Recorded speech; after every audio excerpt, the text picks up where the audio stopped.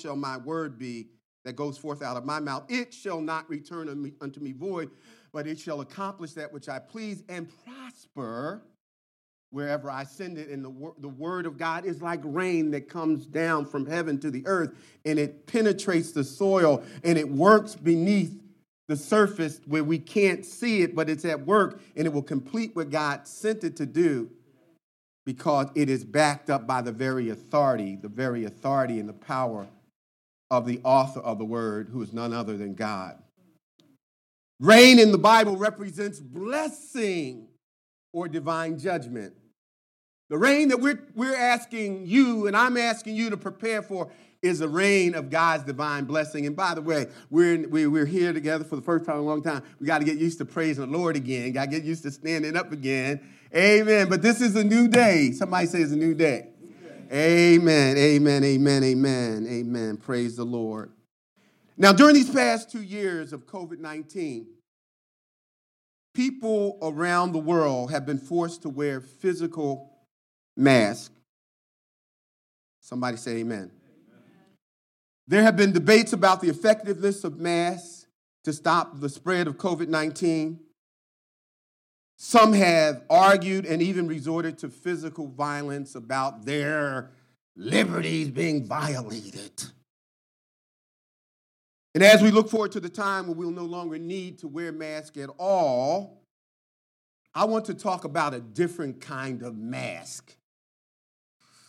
Invisible masks that we wear to protect ourselves from rejection. Masks that we wear so that people won't really see us. We're going to talk about that next week. And we can avoid rejection because under that mask is really who we are. The mask, another mask, is the mask that portrays an image of ourselves that reflects strength and confidence. I call that our social media mask. Our profile, our travels, our special diets and things that we're doing that we want people to see our strength and we want them to see that we are confident. Then we have another mask, the third mask, that is the mask of pretension. We play act a part, or we publicly have a lifestyle that does not reflect who we truly are in private. The young folks used to call that perpetrating, where we pretend to be what we're not. The Bible calls that being a hypocrite. But the most dangerous mask of all is the mask that I'm going to be talking about today, and I'm calling it the Pharisaical mask. That wasn't given to us by Christ because the Bible says we have been called, preordained by the foreknowledge of God, that we would be conformed to the image, that we would look like Jesus in how we think and how we live. And so there is an image that we should be portraying. There is a real mask, an outward reflection of Christ that should be on demonstration. But the mask that the Pharisees wore, or the mask that I'm calling Pharisaical, is the mask of churchianity, not Christianity. The mask of Pharisaism convinces us that we are something that we really are not. This mask becomes comfortable and natural because we've worn it so long. What we taught people about how to be saved and how to be righteous and how to be spiritual is, how much do you know? How many ministries are you a part of? How consistent are you tithing? So we've made being spiritual a task, not transformation. We made spirituality how we look on the outside. The Bible says a form of godliness, but denying the power thereof. We made it something that starts from the outside rather than being birthed and cultivated from the inside. That's what the Lord says. He says that we should be confident that he who began a good work in us, will complete it. And so what the Lord is concerned about is that we don't look the part on the outside while on the inside, we haven't changed. But when you're wearing the Pharisaical mask, it's so religious and it fits so comfortably in the church environment that it doesn't even seem like a mask. And we mistake the rules of man for the righteousness of God. We become the standard rather than the word. It's so interesting how we can talk about God's word and move from the word so quickly and interject our experience above the word. That's what Pharisaism, the mask of being self-righteous or thinking that you are when you really aren't. Let me not get ahead of myself. In Isaiah chapter 58, the Lord addressed two of the masks that I've referenced. He addresses the mask of pretense, when we are intentional about giving the impression in public of something that we really aren't in private. We're one way at church, and then we're hell on wheels at home. The second mask that he addresses is the one of Pharisaism, or the Pharisaical mask, because you can you can wear the mask of pretense and not even know that you are. You become so used to it.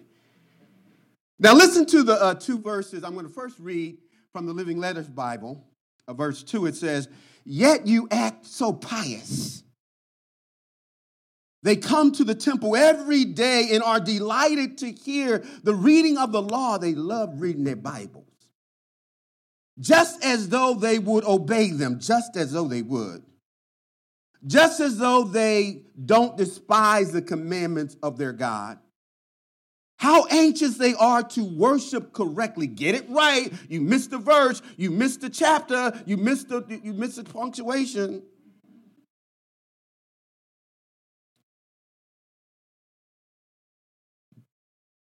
And he said, just as though you would obey it, and you don't despise the commandments of God. How they love the temple services. They love coming to church.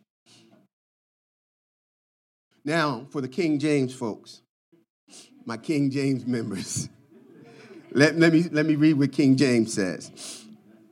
"Yet ye seek me daily, and delight to know my ways as a nation that did righteousness and forsook the ordinance of their God.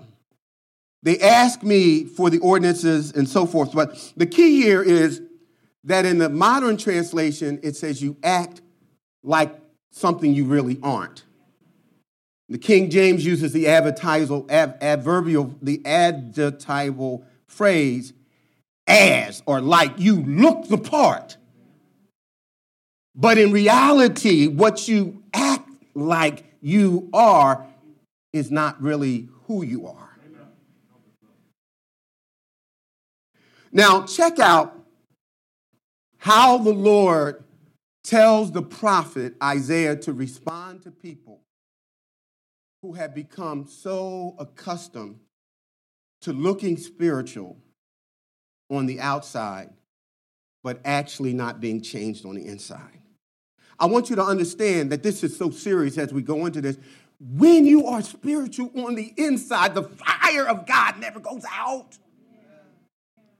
When you are spiritual on the inside, you can love people that hate you. When you are spiritual on the inside, God will give you a word in the midst of your fiery furnace and let you know that you're not alone and no one else is in the room.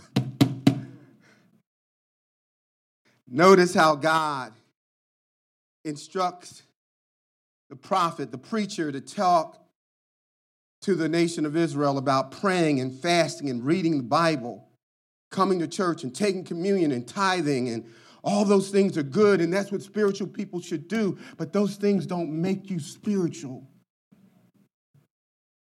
We should do those things because we are spiritual, because we desire to please the Lord. And the first thing he tells them, he said, call it out.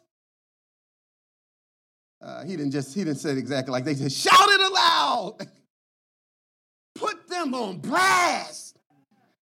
I want them to hear this. Don't whisper this. Don't try to be sophisticated and make them comfortable. Shout this out like, I want you to sound like a trumpet. I want this thing to be so loud that it's blaring and to the extent that it actually agitates them. I want to shake them from the comfort of just coming to church and being religious. I want to shake them into a place where they are conduits of the Spirit of God. And when they speak and when they stand, that the authority of God is on display.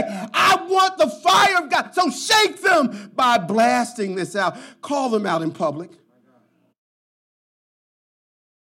Now, when God says yell, so don't yell at me. You can just tell me quietly. I can hear my wife say, it's not what you said.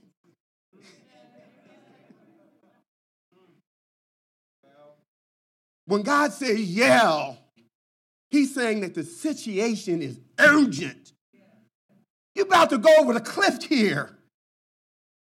If you don't get this, people won't see Jesus. They're going to bust hell wide open. If the church doesn't understand that you got to take off this mask of false righteousness and false humility and false commitment, and we'll see when we can know if we're wearing that mask.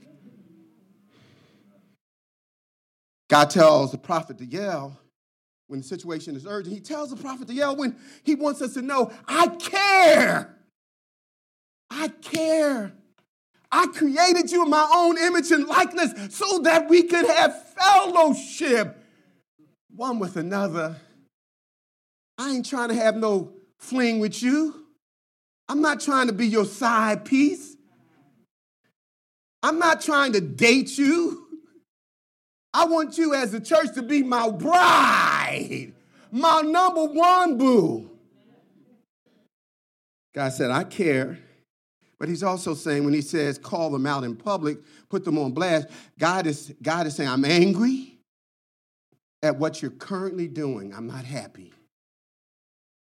I believe with all my heart that the reason why we've had the pandemic and what's going on in the world today is not a surprise to God.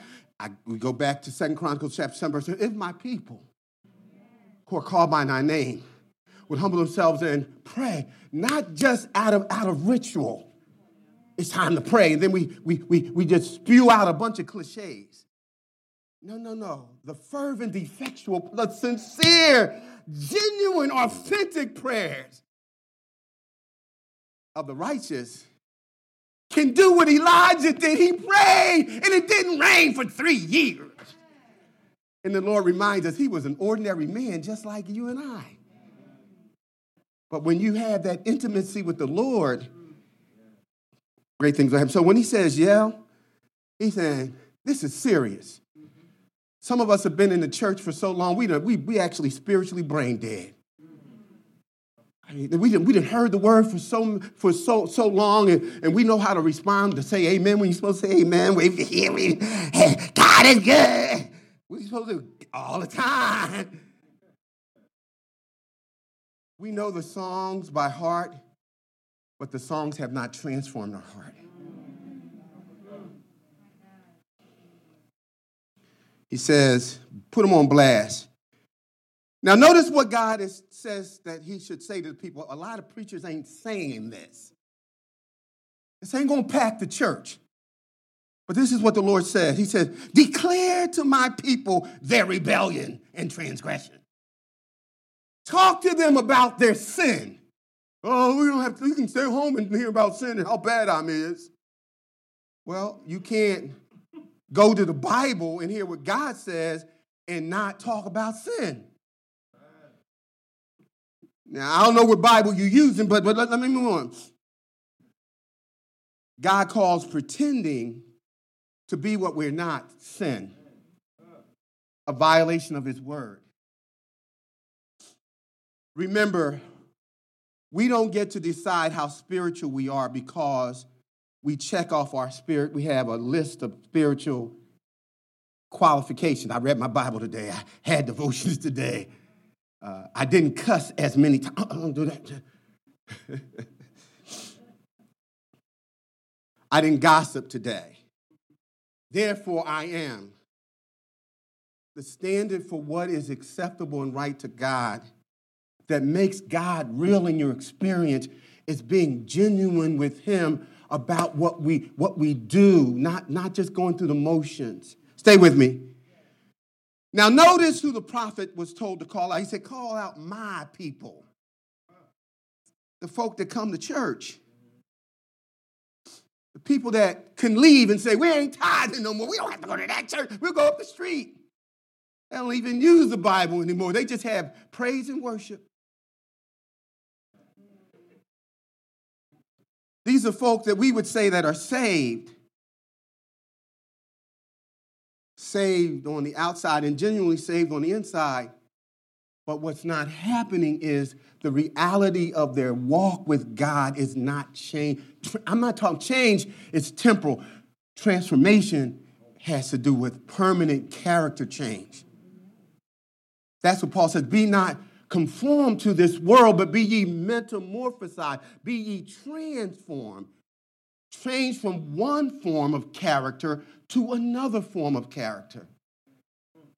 Those who are saved hunger and thirst after righteousness. What I'm finding is we hunger and thirst after careers. We hunger and thirst after more money. We hunger and thirst after more likes on our Facebook. We hunger and thirst to be accepted. But the Bible says that you ought to have a craving, an insatiable desire, that you want to be more and more and more like Jesus.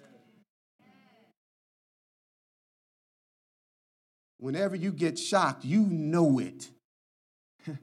When you get the connection with Jesus, oh God, if you really connected, what happens is you don't even know where you are. You can get so caught up in the Spirit of God, you lose sight of time and place and who you are, and the Spirit is just having its way.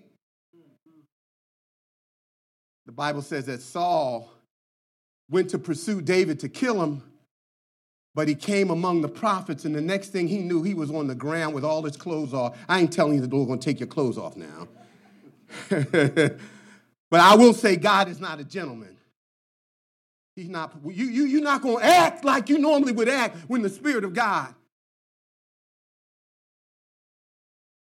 The Holy Spirit, he told his people, they are in transgression. The church needs to know. There's a passage in Revelation chapter 3, verse 17, where it talks about a group of people in the church called Laodicea. They were so confident. They said they were rich. Let me read it. He said, you say I am rich, that I've acquired great wealth, and I do not need anything. But he said, but you do not realize that you are wretched, pitiful, poor, blind, and naked.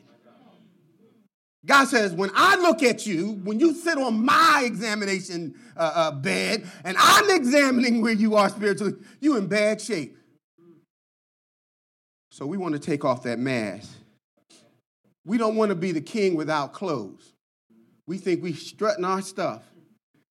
And the Holy Spirit is saying, you don't got no clothes on. And so the first thing that the Lord says about being real, being authentic. The Bible said that God is spirit, and they that worship him must worship him authentically, genuinely, spontaneously, as the Spirit of God is moving. That you're coming to church to receive. That you're coming to church, that God would begin to stir up in your spirit what's lacking. Oh, if she was here today, she would really be minister to today. I wish my wife could get this. And so he says, call them out. Second thing he says, challenge the people to evaluate their spiritual lives. When we come to the table today, the Bible said, let a man examine himself. Some of us call it life change, not dieting. What we do to evaluate ourselves, how we're doing, guess what we do? We get on the scale. And man, if we put on a couple pounds, we ain't happy. Some of us won't even do it at the beginning of the day because we don't want to you can wreck your whole day because you gained a pound.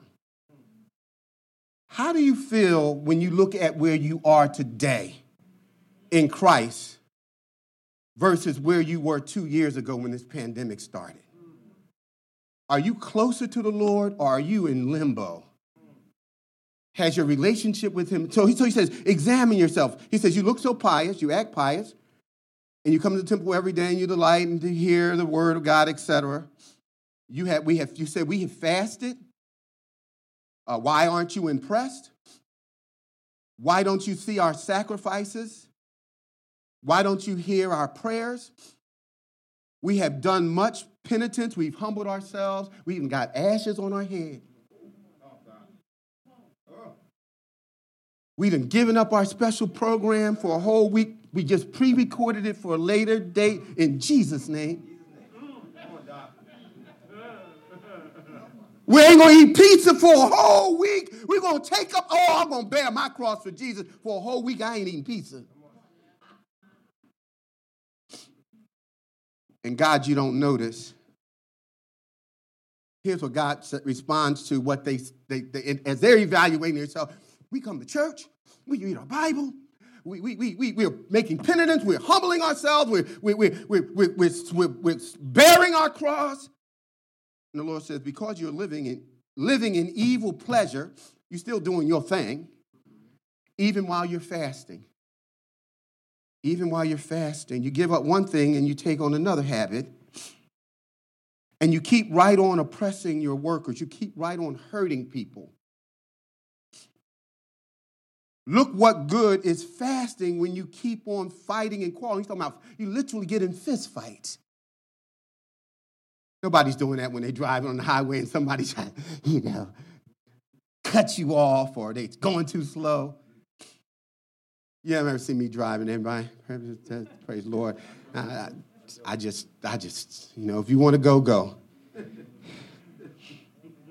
You look, it says, this kind of fasting will never get you anywhere. This doing penitence or humbling yourself in the way that you actually are doing. Now, when he talks about fasting, fasting represents any spiritual or religious ritual, any habit that you have that you're doing to honor God.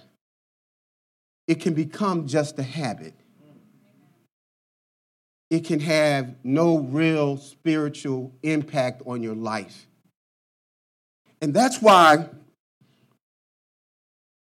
where you end up being fed spiritually will impact the level of intimacy you have with the Lord. So you can join a big church and hide out. And I'm not saying all big churches are places to hide out. Or you could say, you know what? I can do this online. I can do this by myself. But God never intended for us to do this by ourselves. But when you're evaluating, where are you? Where are you right now in terms of your level of commitment to the Lord? Now, what did the people do that gave them confidence that they were in right standing with the Lord? I've already mentioned the things that they did. What are you looking at to evaluate where you are in your walk with the Lord? And you're asking the question, I prayed. I pushed aside my plate. Come forth, Lord. Where? And so then we question, why isn't this walk with God? Why am I not experiencing what other people say they experience? We'll talk more about that. Now, why did God have an issue with their worship? There are at least four things. First of all, they misunderstood the purpose of fasting and religious ritual or ceremonies or services. They didn't understand why they came to church, why they read their Bible. We fast before you and we say, why aren't you impressed? And let me say this, the priority of fasting isn't intended for you to get more from God, but rather for you to give more of yourself to God. When you read your Bible, this is the literal voice of God speaking. And so when I approached the scripture, David prayed, he said, Lord, open my eyes that I may behold, that I might comprehend, that you might enlighten me to the wondrous things out of your law. David also said, you will instruct me and guide me in the way that I should go. So my attitude when I go to the scripture is not, I got to do my devotions. This is what Christians do. Versus, Lord, instruct me and guide me, direct me in the way that I should go. I spend hours preparing a sermon. Hours and never feel prepared.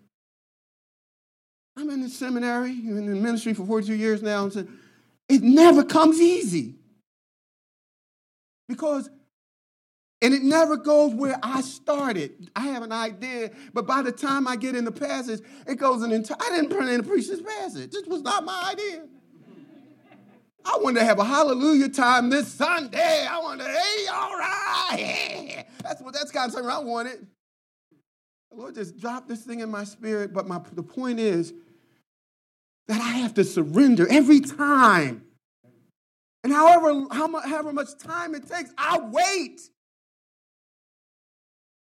I know my wife wish I wouldn't, but I do. And that's the spirit that we have to have when we come. So misunderstanding the purpose of why you here. Why you here? Well, it's Sunday. No, the Bible says that the reason we come is so that we will be equipped to do the work of the ministry, so that we can build up one another in Christ, so that we can make disciples that make disciples. Are you doing that? Are you doing that? Do you even share that we have Bible study? Do you even share to tell people to come to your church? Well, I'm not going to say you don't care, but why aren't we motivated about the things that are closest and dearest to the heart of God? Here's another reason he had a problem. The manipulation of spirit, they manipulated a spiritual act for carnal gain. Why don't you see our sacrifices, Lord? When you going to give forth you the golden goose, God? We've been praying. We've been asking you. That's an entitlement spirit. Since I did my part, it's time for you, God, to get with my program. God ain't trying to get with our program. He's trying to wreck our program. That's our problem. We want to drive the car that God gave us. And we want to get to the destiny that God has predetermined, but we put him out of the car until we get sidetracked because we blew out a tire and we're on the side of the road. They manipulated a spiritual act for carnal gain.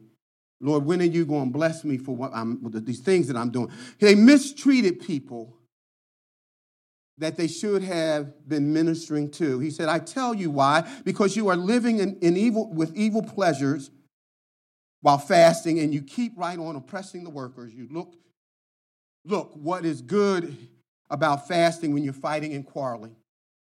Now, this is the interesting thing. Our children, the Bible said, train up a child in the way that he should go, and when he's old, he will not depart. But when you look at Deuteronomy 6, he says to the father and the mother, as you go along your way, when you sit, when you stand, when you're grocery store, he says, basically he's saying you train up a child, but children, the best lessons are caught rather than taught. And so he's saying when people look at us, what they see is no different from them. He says you are quarreling and fighting. He actually says you fist fighting, you punching on folks. Now, of course, nobody in our church fist fights and that's too unspiritual. I went to college. I don't beat my hands in that way. And I make my living off. I actually heard a person say, I make my livings off my hand. That's why I use a blackjack. But you don't literally have to physically put your hands on people. You can think how you would do them if you weren't so spiritual. You can think about what you'd like for God to do to them for what they're doing to you, and then you'll feel so much better about what's happening to you. They mistreated people. We have no right to mistreat anybody. God commands us, one of the characteristics of the fruit of the Spirit is love, but the love is one of the evidences of love is that we're kind. And as we look at this world that we're living in, what is needed more than anything else, it's just being kind. Looking out for other. The Bible says, he says that we should think of put the interests of others above our own. That means that every single day you should be thinking about, who can I bless today?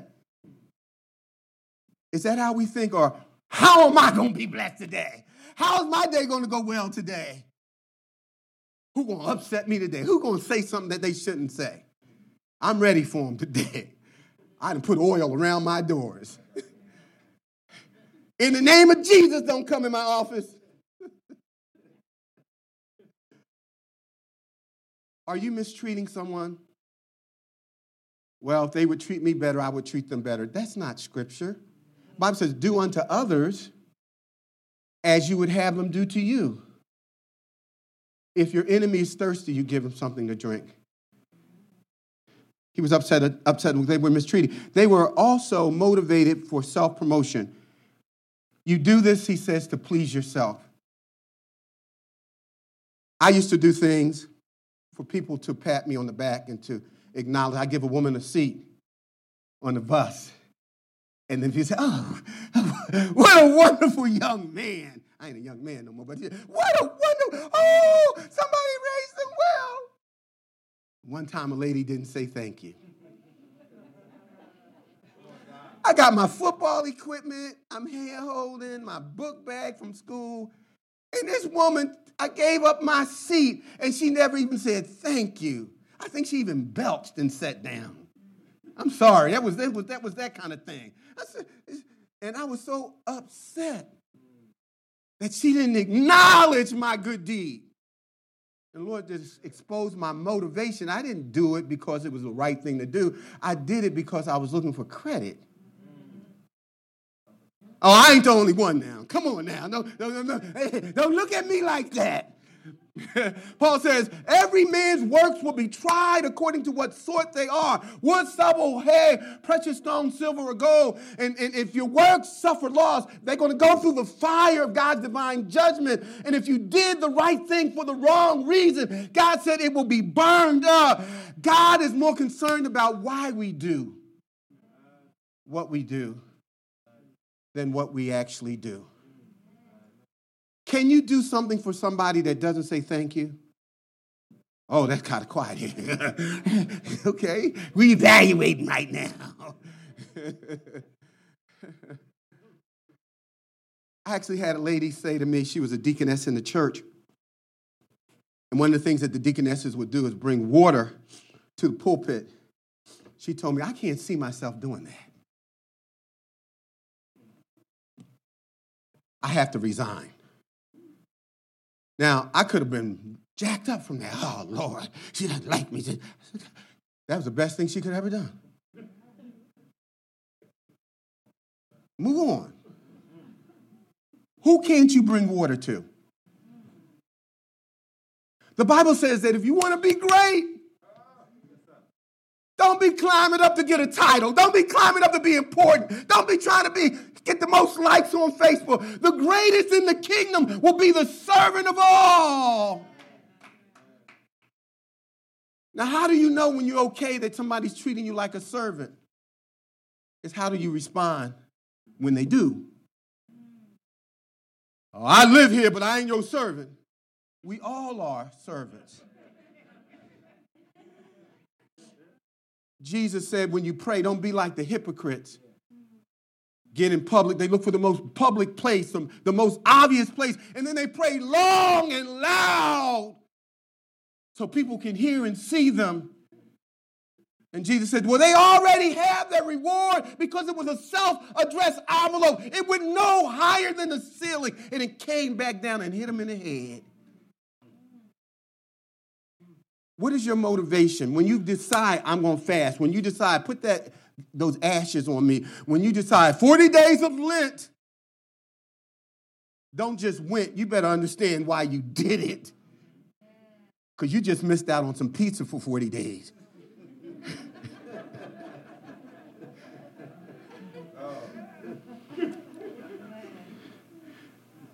Now, not only does he challenge them to check their motivation and examine and call them out. Here's the third thing. We're going to be done in a little bit.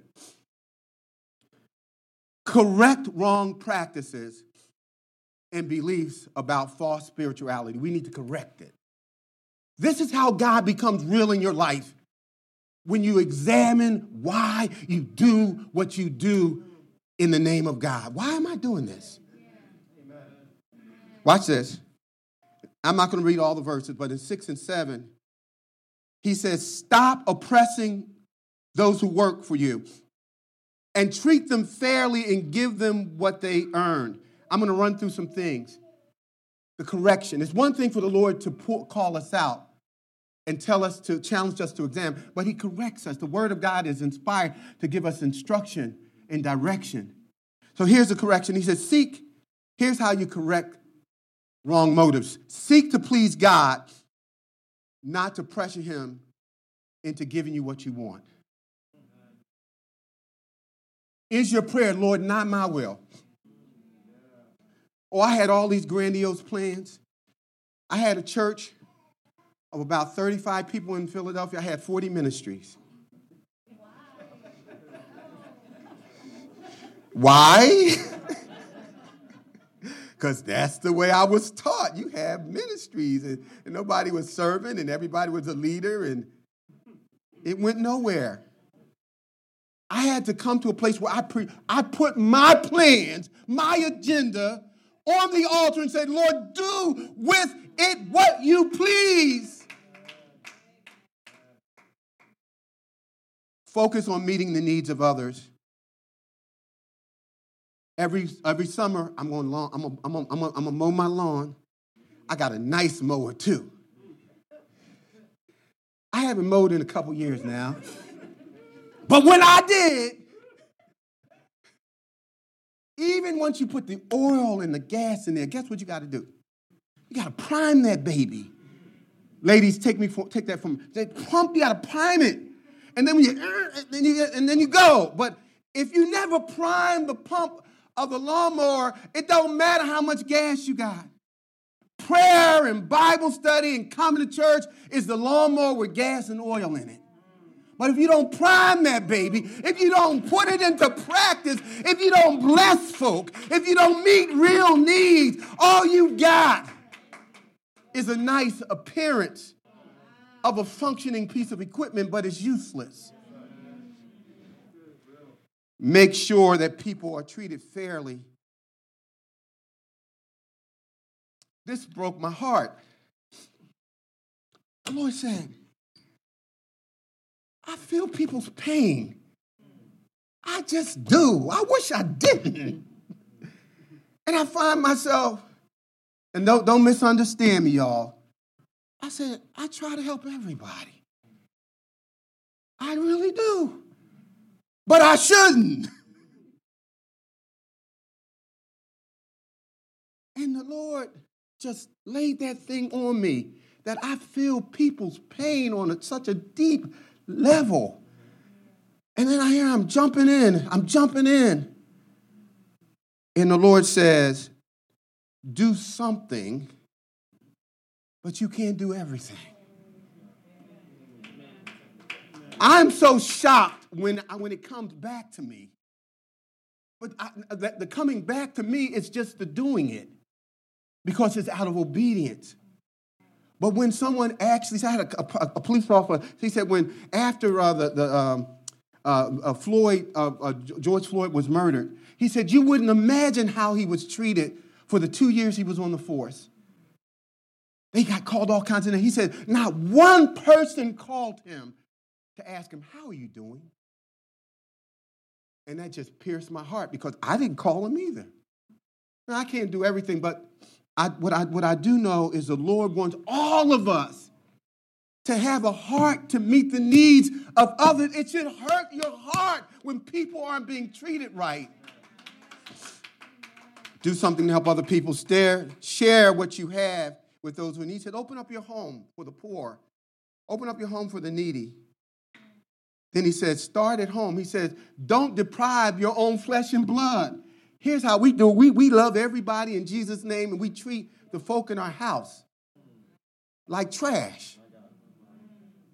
We dishonor God when we neglect those. And that's what the Lord said. You know what? You can meet everybody. You can keep on trying to do what you're doing and just burn yourself out emotionally. That's what I felt. Just wiped out emotionally. Just drained. And, and seeing people die every day. Or you can do what you start at home. Bless the people in your own house. Reach out to your own relatives. Tell them about Jesus. There should be people that you know that are not making it, that are here in church today because you reached out to them. Not only by inviting them, but you said, I'll come and get you and I'll feed you when we're done. Start at home. Share what you have with those in need. Focus on meeting needs of others. Seek God. Seek to please God. And we're finished with this. Now here's the rain. Here's the rain. Here's the rain. Claim the promises of God that he will release from heaven when you take the mask off. You can claim these promises. When you get a chance, read verses 18 through 14. I'm going to run through these, okay? I'm glad you said okay. The first blessing in verse 8 is that the favor of God will shine on you like the morning star. God says, I'm going to cause my favor to just glow through you. That's the rain. When we line this thing up right in our private lives, God says, my favor is going to overflow in your life.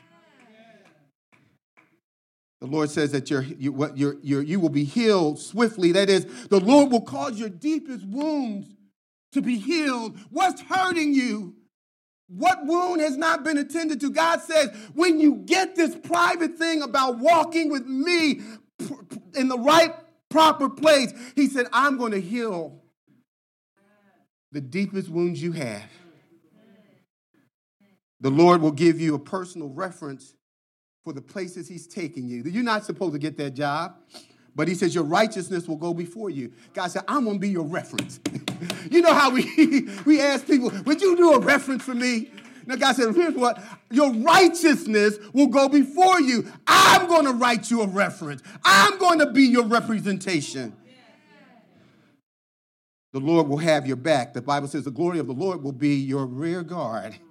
You know how people say, I got your back until you get in trouble. I got your back until you need a couple dollars. I got your back until things are, no. God said, my glory will be your rear guard. I got you. I will be your protection. I will be your buckler and shield. I'll be your shelter in a dry place. I will be all that you need. He says, here's the rain, here's the rain. The Lord says, I will answer your prayers. Then you will call, and the Lord will answer. You will cry out, and God said, I will say, here I am. Anybody want to have that kind of hookup with God, with that you know when you talk to him, that he hears you, and not only has he heard your prayers, he will answer you. And it gets even deeper than that. In such a personal way, you will recognize his voice and say, here I am. Here I am. Oh, it's good to have friends to come. It's good to have people you know to come. But the Lord said, I will show up. I will show up. The Lord will direct you and cause you to prosper. Verses 10 through 11. He will direct you and cause you to prosper. And finally, the Lord will cause you to enjoy serving him and to enjoy all of his blessings. It's one thing to be blessed and still complaining and miserable. It's another thing to have the joy of the Lord to allow you to be in the circumstance that you're in right now. And you're not just faking it until you make it. You really have the joy of the Lord in you. You really are okay with being okay. You really are all right with being all right. You're really okay. That the Lord is the source of your strength. Stand with me. Stand with me. The rain, the rain, the rain. Oh, I lived in Houston. And it's funny about how Houston is. You could be on one side of the street in Houston, and it's pouring down raining. And on the opposite side, it's totally dry. My question to you today, what side of the street are you on? Is God's blessing raining on you? Is blessing raining on you? I shared with you all about this bug that my mother brought me. It was a Volkswagen. It was red. It had mag tires. It was elevated in the front. It had special handle. A steering wheel was like a little steering wheel made out of wood. That thing was sweet. It had a clutch. You could put your fingers on the side. It was just, oh man, my friends would see it and they were like, wow. And you turn that thing on.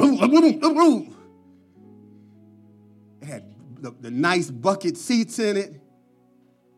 After I come home from school, I get in my Volkswagen. I turn the music on, put the seat back. I started up. My friends would be walking by waving. I'm like grinning like a chest cat. Look what I got. Look what I got. I did that for about 3 or 4 months. One day I came home and the car was gone. I ran in the house. Somebody stole the car, Mom. She said, no, I sold it.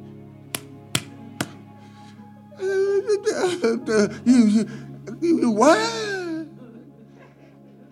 She said, I didn't buy you the car for it to stay parked. I didn't have a driver's license, and I wasn't even motivated to get one. I just like looking like I was special. I want you to know that prayer and fasting and reading the word of God and coming to church is like having that beautiful Volkswagen. You just got the answer for that question. I can get to that Bible verse. I can testify what God did for me 10 years ago. But if you don't put that baby on the road, if you're not meeting people's needs, if you're not loving the people that are in your own home, then all that you're doing is wearing a mask. You are self-deceived. And today, I challenge you, take off the mask. Let's pray. Father God, in the mighty name of Jesus, we thank you. Oh God, we thank you, we thank you, we thank you, we thank you. Oh God, we thank you for allowing us to be in this place. Father, you've never called any of us to do everything. If we could, then we would be God. But Father, you've called all of us